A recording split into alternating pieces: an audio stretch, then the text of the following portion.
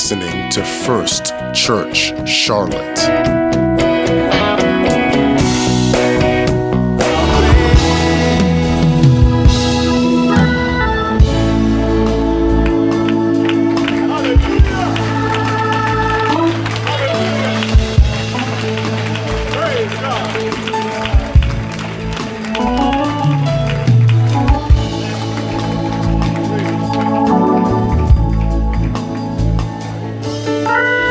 Commit this service to your hand. We commit our hearts to your kingdom. Lord, we pray that your anointing would touch every aspect of our lives. Don't let this word simply pass through our mind, journey through our consciousness. But Lord, let it take up root in the soil of our spirit and soul, that we might be changed by it, that we might be spiritually remade in your image. Don't let us leave the way we came here today, oh God, but we commit ourselves to your kingdom and we receive your spirit into our life. And can the church say amen? Before you're seated, smile at your neighbor, say, you need church more than anybody I know.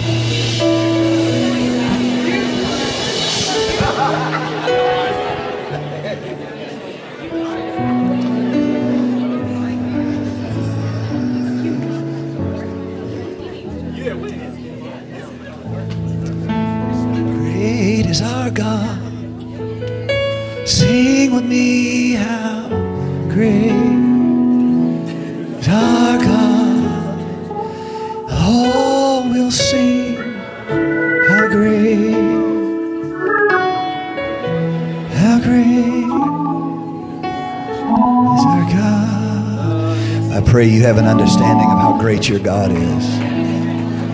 I pray you have a deep, profound understanding of how great your God is. We are not our own. We've been bought by a price. The precious blood of Jesus has been applied to our life, and we've been changed to be like unto him. Can I have a big amen? I am continuing our series from last Sunday, the Do Something Church. And today is part 2 of the Do Something Church, and our title for today is Answering the Call. And if the Lord will allow me, I want to challenge each one of you in your own spirit to answer the call that God has placed upon you. Today is our, we call it the transition day for Sunday school, but it's where the classes change because of the new school year. So I had the privilege of going next door before I came over here and giving the children Bibles as they transition to the grade and give them all hugs and take some pictures with them. And I want so much to see God develop them into their potential. There's a competition going on in their world for their attention, and they have to, at some point in their life, they have to choose the kingdom of God. They have to choose the way. They have to do that. And as the ministry team, as teachers, as a church, as parents even, the number one thing we can do to ensure that the next generation receives it is not to simply speak it, but to manifest it. We have to manifest. In other words, I have to manifest in my life to my children, to the children I influence. I have to manifest that I have placed God at the highest place. I have to manifest that. I want to talk about that a little bit today, and I want to open the word of the Lord to you, and I want to see you challenged in your spirit. I want to challenge you to answer the call of God in your life. Are you ready for the word today? Somebody say, I'm ready. Say it again, I'm ready. Now put your hands together and give the Lord a hand clap of praise before we get started. We bless you, oh God. We praise you for who you are and what you have done. Amen. Excuse me for a moment while I prepare the water of life that will sustain us on this venture. Amen. I want to especially give thanks to our production team. We have a great praise and worship team and a great production team here at First Church. There's been a tremendous amount of work to raise the quality of everything, not simply for the sake of having high quality, but for the sake of allowing spiritual flow in our services. As you know, having gone to church a few times in your life, every time there's a break, every time there's a distraction, we pay the price of our ability to perceive the presence of God because we're distracted and whatnot. And our team has worked super hard on this. They've worked over the past few weeks. You guys can see this great battleship of a monstrosity that's been installed back here. All that is for the sake of raising the quality of our experience in the house of the Lord. But they put in a whole new soundboard, and we can't even tell it today. There has not been any troubles. There hasn't been any. I was expecting children crying. I was expecting random destructions and lightning strikes. And here we are having good church. So I'm thankful for all of that. We have a great team. Let's give our team a hand here that works hard. All of us have a call of God on our life, whether we perceive it or not. I want all of you to understand that today. It is core to what I want to transmit spiritually to you. All of us have a call of God upon our lives. We can ignore it. We can deny it. We can resist it. But we, all of us, represent a divine investment. You are richly gifted by God. Somebody say, I'm richly gifted. You are richly gifted by God. You are not an accident. I don't care who called you that in your formative years. You are not an accident. God intended you. Your mama may not have intended you, but God intended you. You are not an accident. God is invested in you, and God has a plan to manifest His kingdom and His way in your life. God has a purpose for His placing of you with your gifts in your world in such a time as this. This is the lesson of Esther. She has to see, I don't have time to preach this, but I'll just mention it as a discount price item.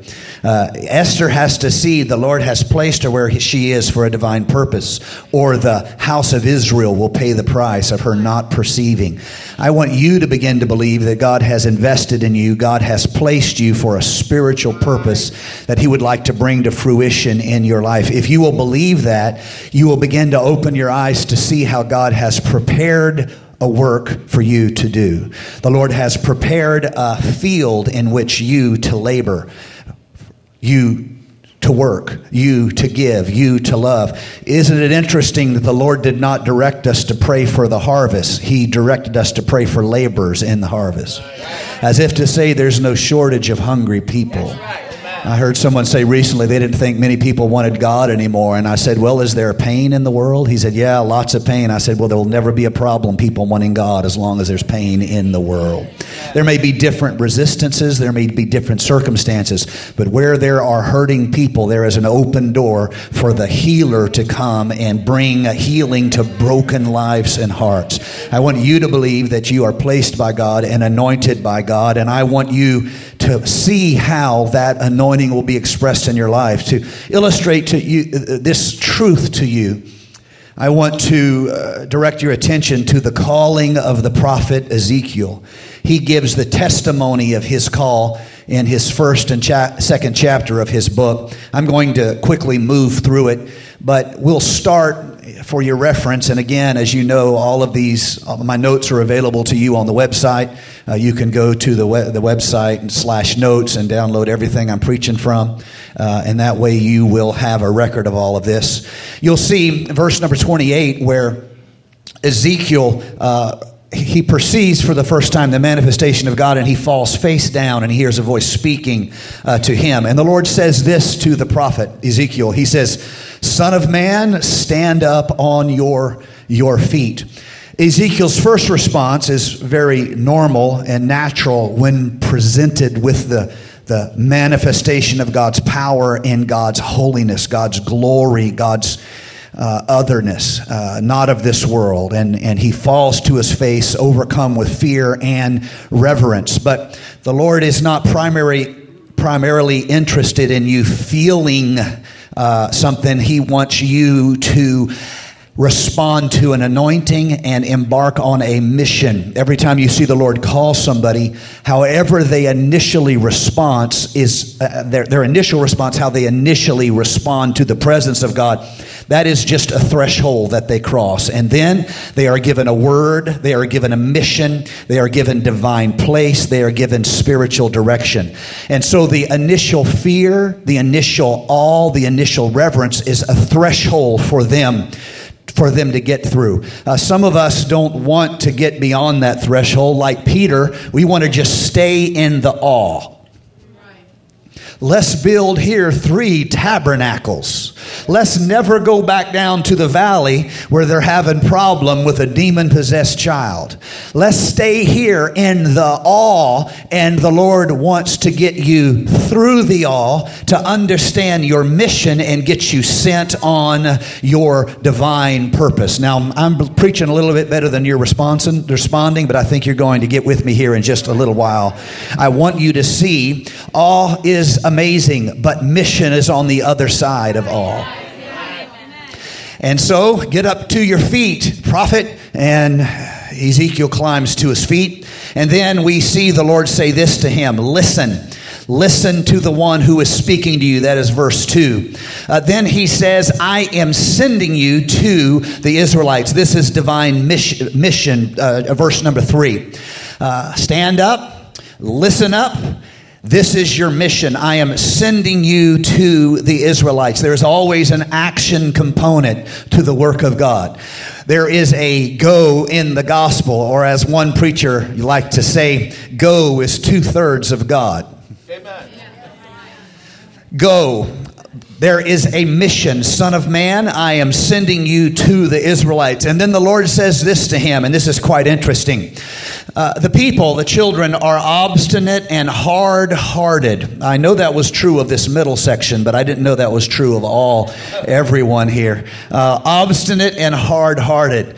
Ezekiel, I am sending you to them, and you must say to them, this is what the Lord says, whether they listen or they refuse to listen. They are a rebellious house. It's as though the Lord says, you know and I know they're a bunch of knuckleheads. But they will at least know that a prophet has been among them. You, son of man, do not be afraid of them or their words. This is an important component to the mission of God as it is revealed to us. It is an important component of the work that we, each of us, are called and chosen and gifted to do, because there's always a struggle within our flesh of who we really are serving. There's a natural reservation within us. Do we fear man or do we fear God? If Ezekiel fears men, he is going to be useless to God. He has to know who he is serving. Can I have a real big amen on that one? Is there anybody here who knows who you're serving? You have to make up in your mind and in your heart who you are serving. He is not calling you to an easy way. He's calling you to the right way. The tension between the prophets and the priesthood is a part of the history of the children of Israel. The priesthood represents order of worship and order of civil authority. The priesthood represents that. And the priesthood is given all of the outward signs of spiritual place and authority. Prophets are not given robes to wear. Prophets are not given breastplates with the 9 gems of significance upon them. Prophets have no outward manifestation that they are God's man. They have God's word. Do you see? I want you to see what's happening here. Now, the priesthood, they have this manifestation that they are God's men. They have the uniform to wear. They have the breastplate. They have order. They have place. They have stature. The prophet has no stature. He has no place. All he has, and it's going to be enough, but it's all the prophet has, is the word of God. I just want to remind everybody here that if you have the word, that's really all you need. But you better have the word of God. And so this is the tension that exists between the house of Israel as the priesthood and the house of Israel, the prophets. Now the prophets serve as a check and a balance upon the structure, the organization of religious life in the house of Israel. If you fail to understand that, you will fail to understand the tension that exists through the latter half of the Old Testament between the prophets and the people who are very formal in their worship, very formal in their identity, very formal in their observance of Mosaic or the law of Moses. Let me say it in a simpler manner. They're very right and they're even vain about it, but the prophet is saying you have missed something fundamental. You see, God is a relational God. His desire is to know you, to walk with you, to have a relationship with you. You can't fool God with a system. You see, He can see your heart. Yes. Don't get mad at me yet. I'm sweet as I can be and I love you. You can't fool God with a system or an order, or you can't even walk around like you're somebody, and if your heart isn't right, God knows you might as well quit lying. You see what I'm saying? This is the tension between the priesthood and the prophets. There are some of the priests who also function in the role of a prophet, but what you will see is every time a priest functions in the role of a prophet, he is persecuted. People do not want to have their heart preached to. What they want is a symbol of divine acceptance, and then they just want to be whoever they are. And the Lord says, no, that's not good enough. You need to serve me with your heart. It's not enough to have a sign or an identity or an order or some system in place or some formula you adhere to. How is your heart doing? So all individuals who want to manifest the heart of God to the people, we have to preach this question. How is your heart before the Lord? How is your secret life before the Lord? How clean is your closet? Come on. Amen. You see, this matters because without having our heart right, everything else becomes a mockery. It becomes an insult to what God has done for us and God has done through us. But I want you to know this here today. If you will let your heart be turned toward God, He will meet you. He will greet you like the prodigal child. He will wrap His love around you. He will let bygones be bygones and old sins be placed under the blood, and you will be a new creation in Christ Jesus. Do I have a witness in this house? How many forgiven people do I have here today? I thought you'd be a little bit more excited about that forgiven than that, because you got some ugly sins. I thought we had some people who have been forgiven and you are happy about being forgiven. And when you think about what God's done for you, you just want to say, thank you, Jesus. I've been forgiven. I'm not what I ought to be, but I'm not what I used to be. I've been forgiven. My goodness, y'all are going to make me preach in here before I get finished here today. And so you've got to remember who you are serving. This is the tension between the prophets and the priesthood. The priesthood tends to kill the prophets because they don't want to be told they're not right.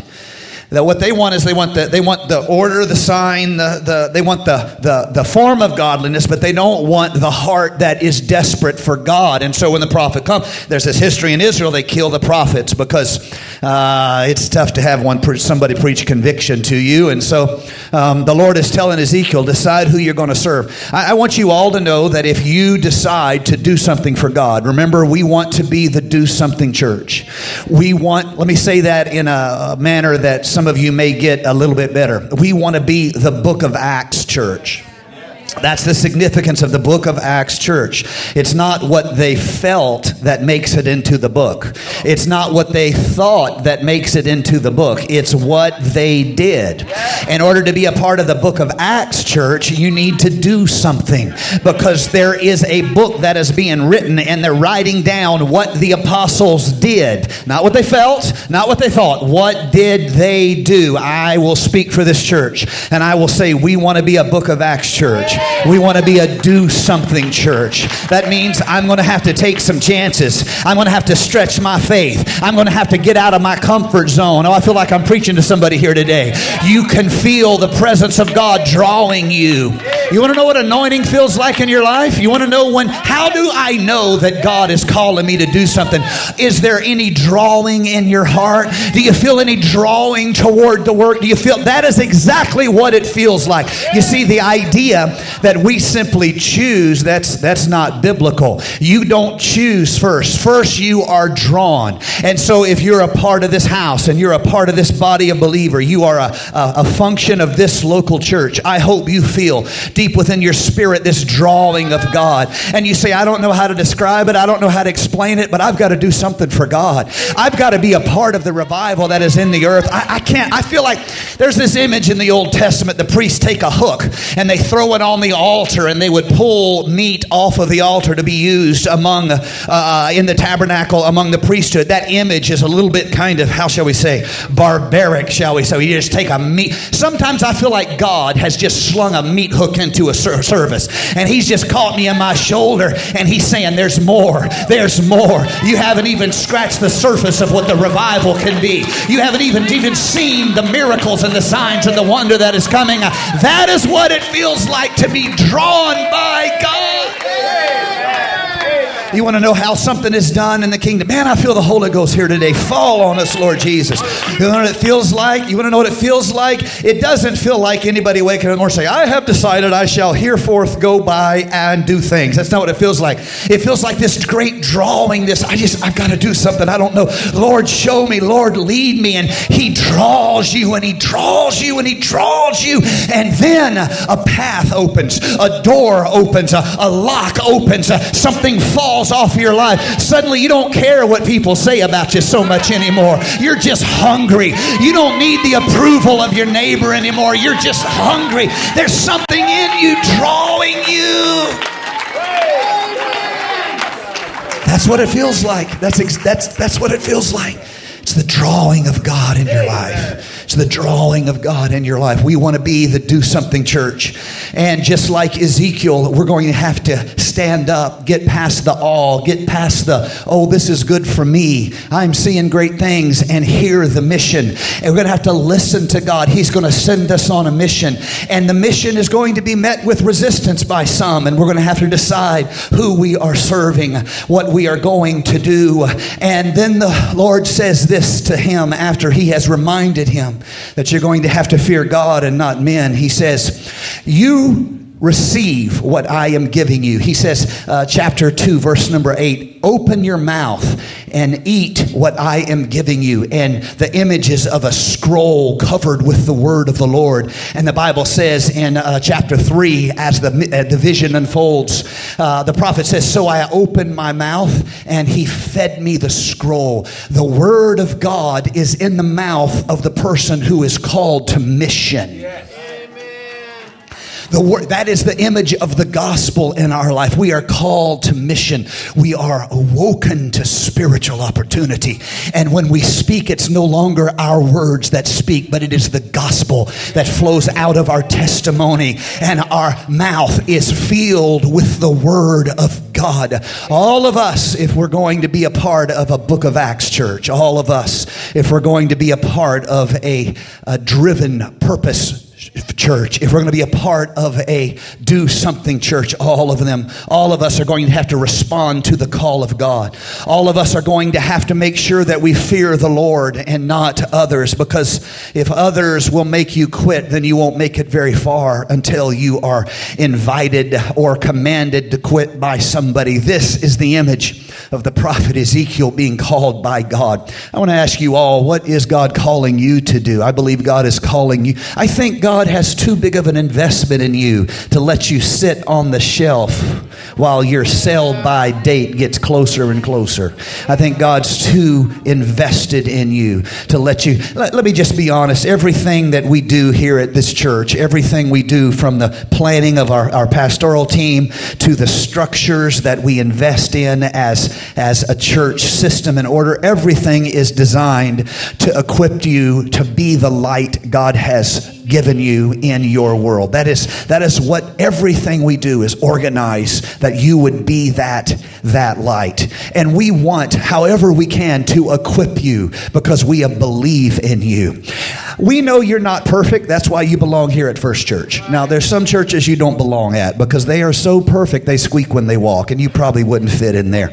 But here at First Church, we have a flawed preacher, and we put him on the stage on a regular basis to give you hope that you too can be used of God. And not only that, we got a rebellious pastor's wife. And honey, if she can be used of God, there is no telling what God could do in you and in your life. We do everything from the commitment we make to small groups and empowering you to invite your world. You see, well, you come here today and you're having a great time, but really this is to equip you. The reason why I preach your anointing so much and the reason why I preach your call so much, I am a great believer that it is my conviction as a pastor that the greatest thing I can do is mobilize and motivate you to the call of God in your life. And so if you want to make it really clean and short, you can say it like this. The mission of First Church is this. We want to see lost people saved. We want to see saved people pastored. We want to see pastored people equipped. And we want to see equipped people mobilized. Rinse and repeat. I believe in your anointing. I know you'll be stronger a year from now than you are now, but I don't want you to wait for a year from now. I know there's still some struggles for freedom in your life, and we as a church want to do everything we can to help you gain freedom. You know, freedom is not getting you out of Egypt. That's deliverance. Freedom is getting Egypt out of you.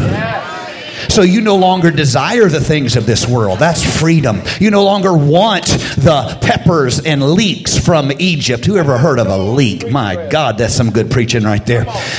We want to see you develop into what you can be for God. And our city, I know we're in the Bible Belt, but our city is filled with brokenness and our city is filled with pain. And here you are bursting with seed. You are bursting with seed, and around you are the fields of the Lord, and everywhere you could go, you can take the seed of the word that is in your heart and you can spread it into your community. You can be the one who works in your field. Hallelujah. I want you to see that this happens the moment you decide that God's investment in you is large enough to warrant you doing something. The truth is, whenever we're called, the first enemy we face is paralysis. It's just paralysis. And this is true spiritually. This is true in relationships. This is true in career and business even. The first thing that happens when your eyes are open to what needs to happen, because you don't know where to start and you haven't defined a system yet, the first thing you tend to do is just to freeze. You are suddenly aware of so much that needs to be done that you don't know where to start. And this paralysis is real, and I have seen it over and over in my own life. I want to challenge you today that half of the battle is getting started. Half the battle is getting started. Pushing back against the paralysis that is natural when you see the tremendous work that is to be done before you. I want to tell you a personal story. This is a bit of a horrible story, but it's not tragic. It's just horrible.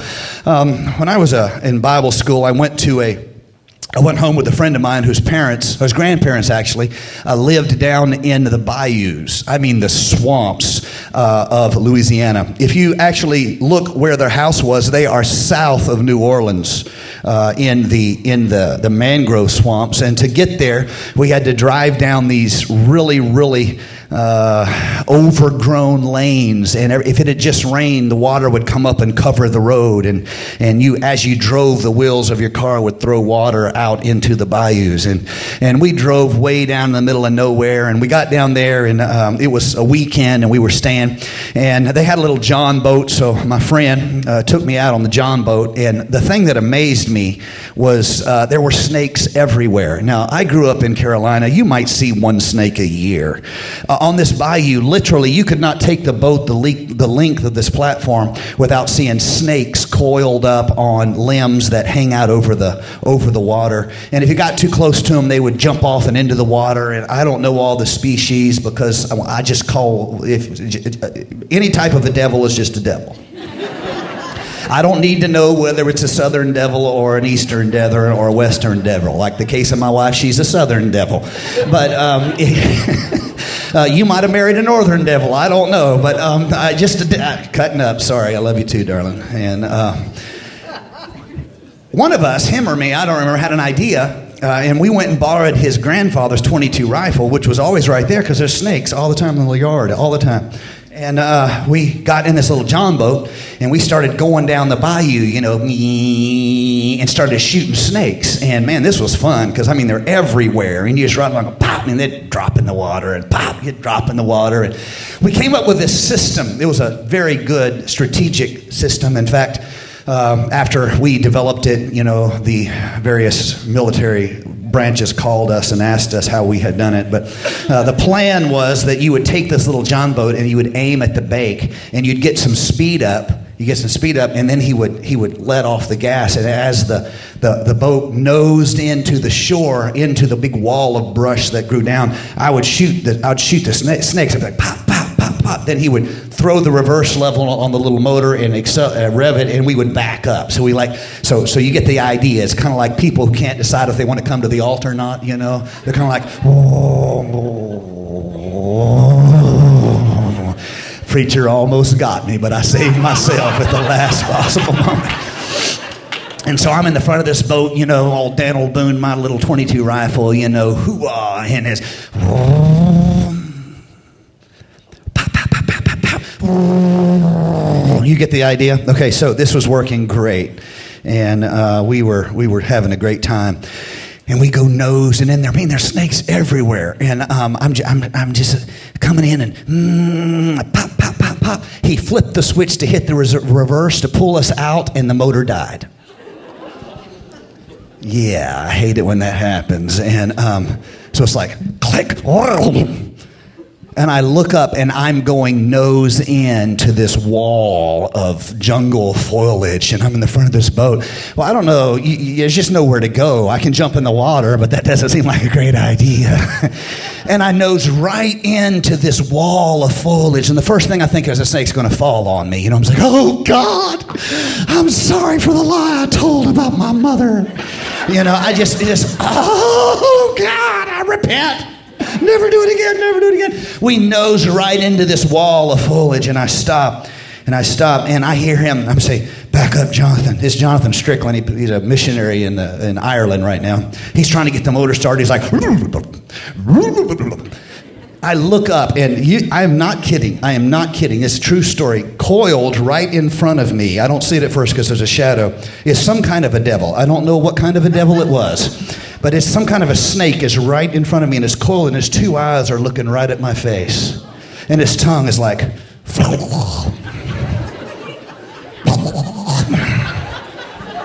and I'm just freezing. I am frozen. And all I can think is if I move, I'm going to get bitten. If I move, I'm going to get bitten. And I was like, and I'm trying to speak to Jonathan back of the boat to start the motor, and I'm giving tongues interpretation, but he's not getting the, back up the boat, Brother John. Back up the boat, Brother John. Finally, after much sorrow, repentance, and 7 commitments of my life to eternal missions, if I just would be saved, the motor started, and he backed up off. And I just sat down, and I couldn't speak. He didn't even know what had happened. I'm just sitting right there, and I sat there. I checked my underwear. It was intense, man. And I'm not going to tell you what I found. I'm just...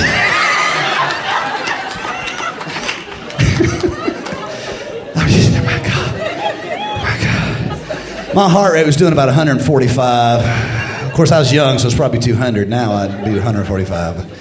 In that moment, I was frozen in terror. And if any of you have ever gone through anything really scary like that, you know exactly what it's like to freeze in the face of fear.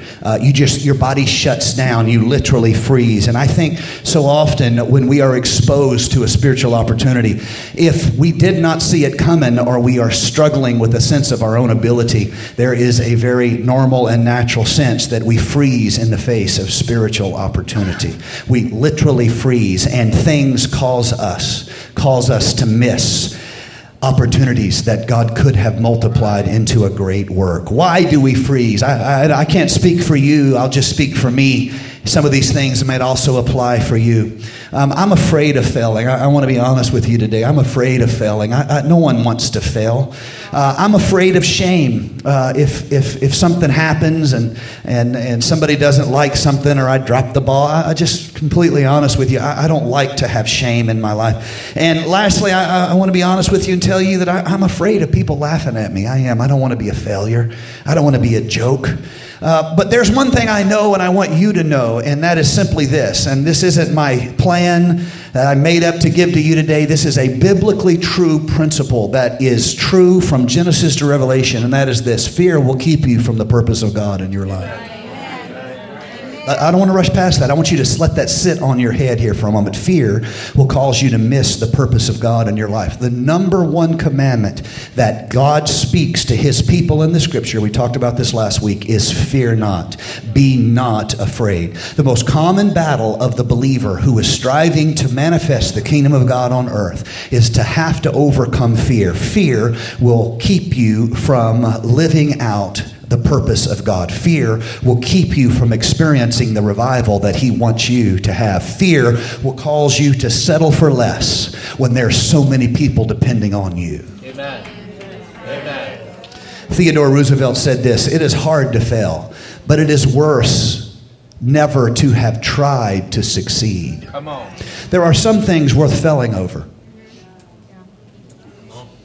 There are some things important enough that you should risk it all. Yes. There are some things so important that you should stop caring what the children of Israel say, and you should throw yourself at the work that has been given to you. I want you to get that in your spirit. Fear will keep you from the purpose of God. You must be a person of faith, because the opposite of fear is faith. You must, by the choice of your life, you must choose action in the face of fear. You must choose promise in the face of giants. You must claim God's way, even though the walls of hell seem to prevail and loom like gates in your life. Do not let fear stop you from the work of God in your life. The second thing I want you to take away from this message is simply this: past failures will keep you from future victories. You failed, I failed. You remember the pain. You remember the embarrassment. You remember no one showed up. You remember somebody made a comment. I want you to be aware that you may, if you're not careful, misunderstand the nature of the work that you are called to do. Failure is a part of every successful undertaking. Failure is only failure if you quit. If you don't quit, it's a learning experience. You may have forgotten that God's favorite tool to use is failure. You may have forgotten that the Bible is a book of victory built upon the backs of failures. You may have forgotten that failure is a part of every successful undertaking. You may have forgotten that God uses failure. You may have forgotten about Calvary. Because the princes of this world, had they known that God uses failure, they would have not crucified the Lord of glory. You must look your fear in the eye and say, some things are worth risking other people's opinion over. It's no wonder that many of us don't want to be involved unless we know that we will have a guaranteed success. I want to tell you this: the moment you have guaranteed success, you no longer are a person of faith. Now you're a person manipulating God. Faith is the action of walking away from the comfortable and stepping into the unknown, knowing there will be trouble, knowing there will be deserts, knowing there will be enemies, and saying, God asked me if I can follow, and I am going to follow. The third thing I want you to see is that fear will keep you from taking action, and it will tempt you with delay. There is a term in corporate circles that's called simply this. You will have heard it: the paralysis of analysis. Let's don't do anything. Let's just learn a little longer. Let's don't do anything. Let's just get more information. Let's don't do anything. Let's just work on our skills. Let's don't do anything. Let's just decide to wait until it is something that we approve of. Hear me today. God is challenging you. God has placed you. God is investing in you. And this church believes in you. And this preacher believes in you. We will equip you. We will support you. But you have to go. We cannot go for you. We do not know your friends. We do not know your family. We will support you. We will equip you. But you are called. You are chosen. It's time to be faithful. So let yourself be filled with faith and say, I am going to be a part of a Book of Acts church. I am going to do something for the kingdom of God. It may seem small to others, but to me, it is a risk. It may feel unimportant to others, but to me, it's going to make a difference because am I preaching to anybody here today? I am called and I am chosen, and it's time to be faithful. Almost done, musicians, you can come.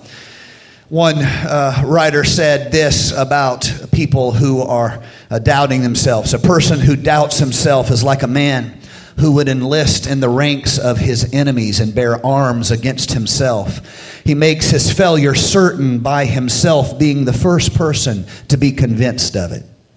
The person who doesn't even try is the person who is convinced of failure even before they try to succeed. The fourth thing I want you to take away from this challenge here today is that it's natural for us to fear that our self-esteem will pay the price for any failure that we have. And we let a feared change in our status limit what we try to do for God because we don't want to be the person who is known as the person who failed. We don't want to have an identity change in the opinions of other people.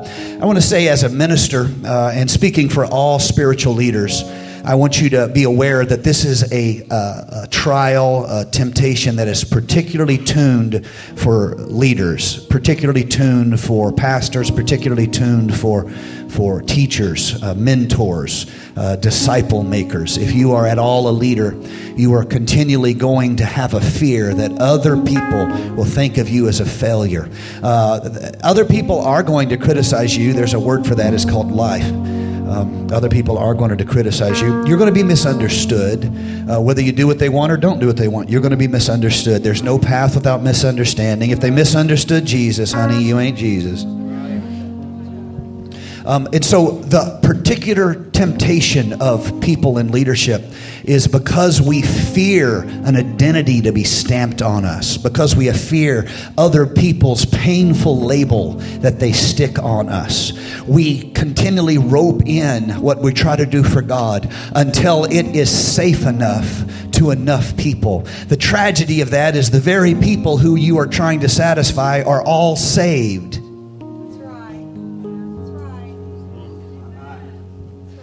And the world that is dying, hurting, they don't know those people anyway. You might as well love somebody. You might as well start a small group. You might as well reach out in prayer and intercession for somebody. So I'll speak to myself. Yes, some people may say that I tried too much and I did too risky, whatever. But here's the thing. If I make it safe for saved people, the chances are what I will do is limit my reach for the people with whom I have been sent to minister. And I don't just say that for me. It's true of every leader who has ever done anything for the Lord Jesus Christ. The founder of Apple, Steve Jobs, he said this: remembering that I'll be dead soon is the most important tool I've ever encountered to help me make big choices in life. Because almost everything, all external expectations, all pride, all fear of embarrassment or failure, these things just fall away in the face of death. leaving only what is truly important. If an unbeliever can identify that reality so true, how much more is it true for people who are going to stand at a judgment and the Lord is going to ask us what we did with what we were given? So this is real. The truth is we might be called a loser when things go into difficult times. We might be misunderstood. We might be criticized. But I will say this. If you, like Ezekiel, listen to the critics, your mission is going to be curtailed. You need to decide who you're serving before you go before the faces of the people you are trying to reach out and minister to. I like something that the athlete Michael Jordan said on this subject of being known as a loser. You may not know it, but in 1978, he was a sophomore trying out for the varsity basketball team at Laney High School here in North Carolina. And Michael Jordan did not make the varsity team. He was cut. In his mind, his biographer said it was the ultimate defeat, the ultimate failure. He says, quote, "I went to my room and I closed the door and I cried. For a while I couldn't stop, even though there was no one else home at the time. I kept the door shut. It was important to me that no one hear me or see me." Jordan was heartbroken, and he decided to quit basketball altogether because it's so painful to be known as a failure. It's so painful to be known as somebody who didn't make the team. It's so painful to have your identity given to you by others. But his mother wouldn't accept that from him, and she told him to toughen up, quit feeling sorry for himself, and get back into the game.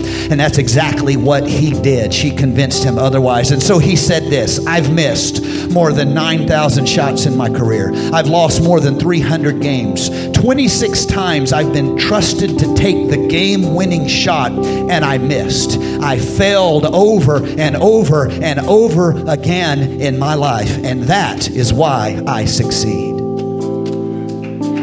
All right, enough quoting business titans and athletes. Let me give you an image from the scripture. Ezekiel, get over the awe, stand up, listen to me. I have a mission for you. It's not going to be easy because people are going to resist you and fight you. They're stiff-necked and small-minded. So remember who you're serving. I'm going to fill your mouth with my word, and you are going to go and share it with the world. First Church, you have been called. If there's any drawing in you, if there's any unction within you, if you feel any hunger within you, that is exactly what it feels like to be called by God. First He draws, then you say yes.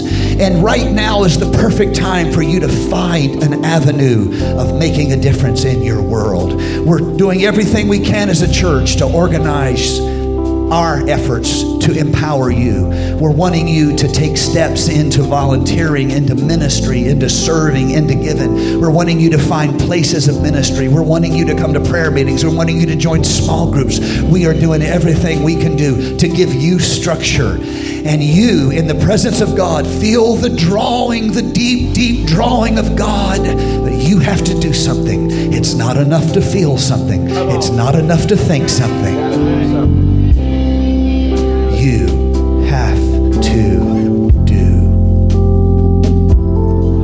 something. Let's all stand all across the house. Heads bowed, eyes closed. If you feel the Spirit drawing you right now in your life, would you raise your hands all across the house? God bless you. So many, scores of hands. Lord Jesus, I pray for everyone here today who feels the drawing of God in their life to take action for the kingdom. You know the gifts they have. Thank you for listening to First Church Charlotte. If this podcast has blessed you, please rate it with 4 stars. By doing so, you will help others find it and also bless them. If you're in the Charlotte, North Carolina area, come worship with us at 4929 North Sharon Amity Road. For information about service times and church ministries, visit us online at firstchurchclt.com. If you would like to help support our efforts, text GIVE to 704-445-5353. We pray God's richest blessings to you. Come, worship with us.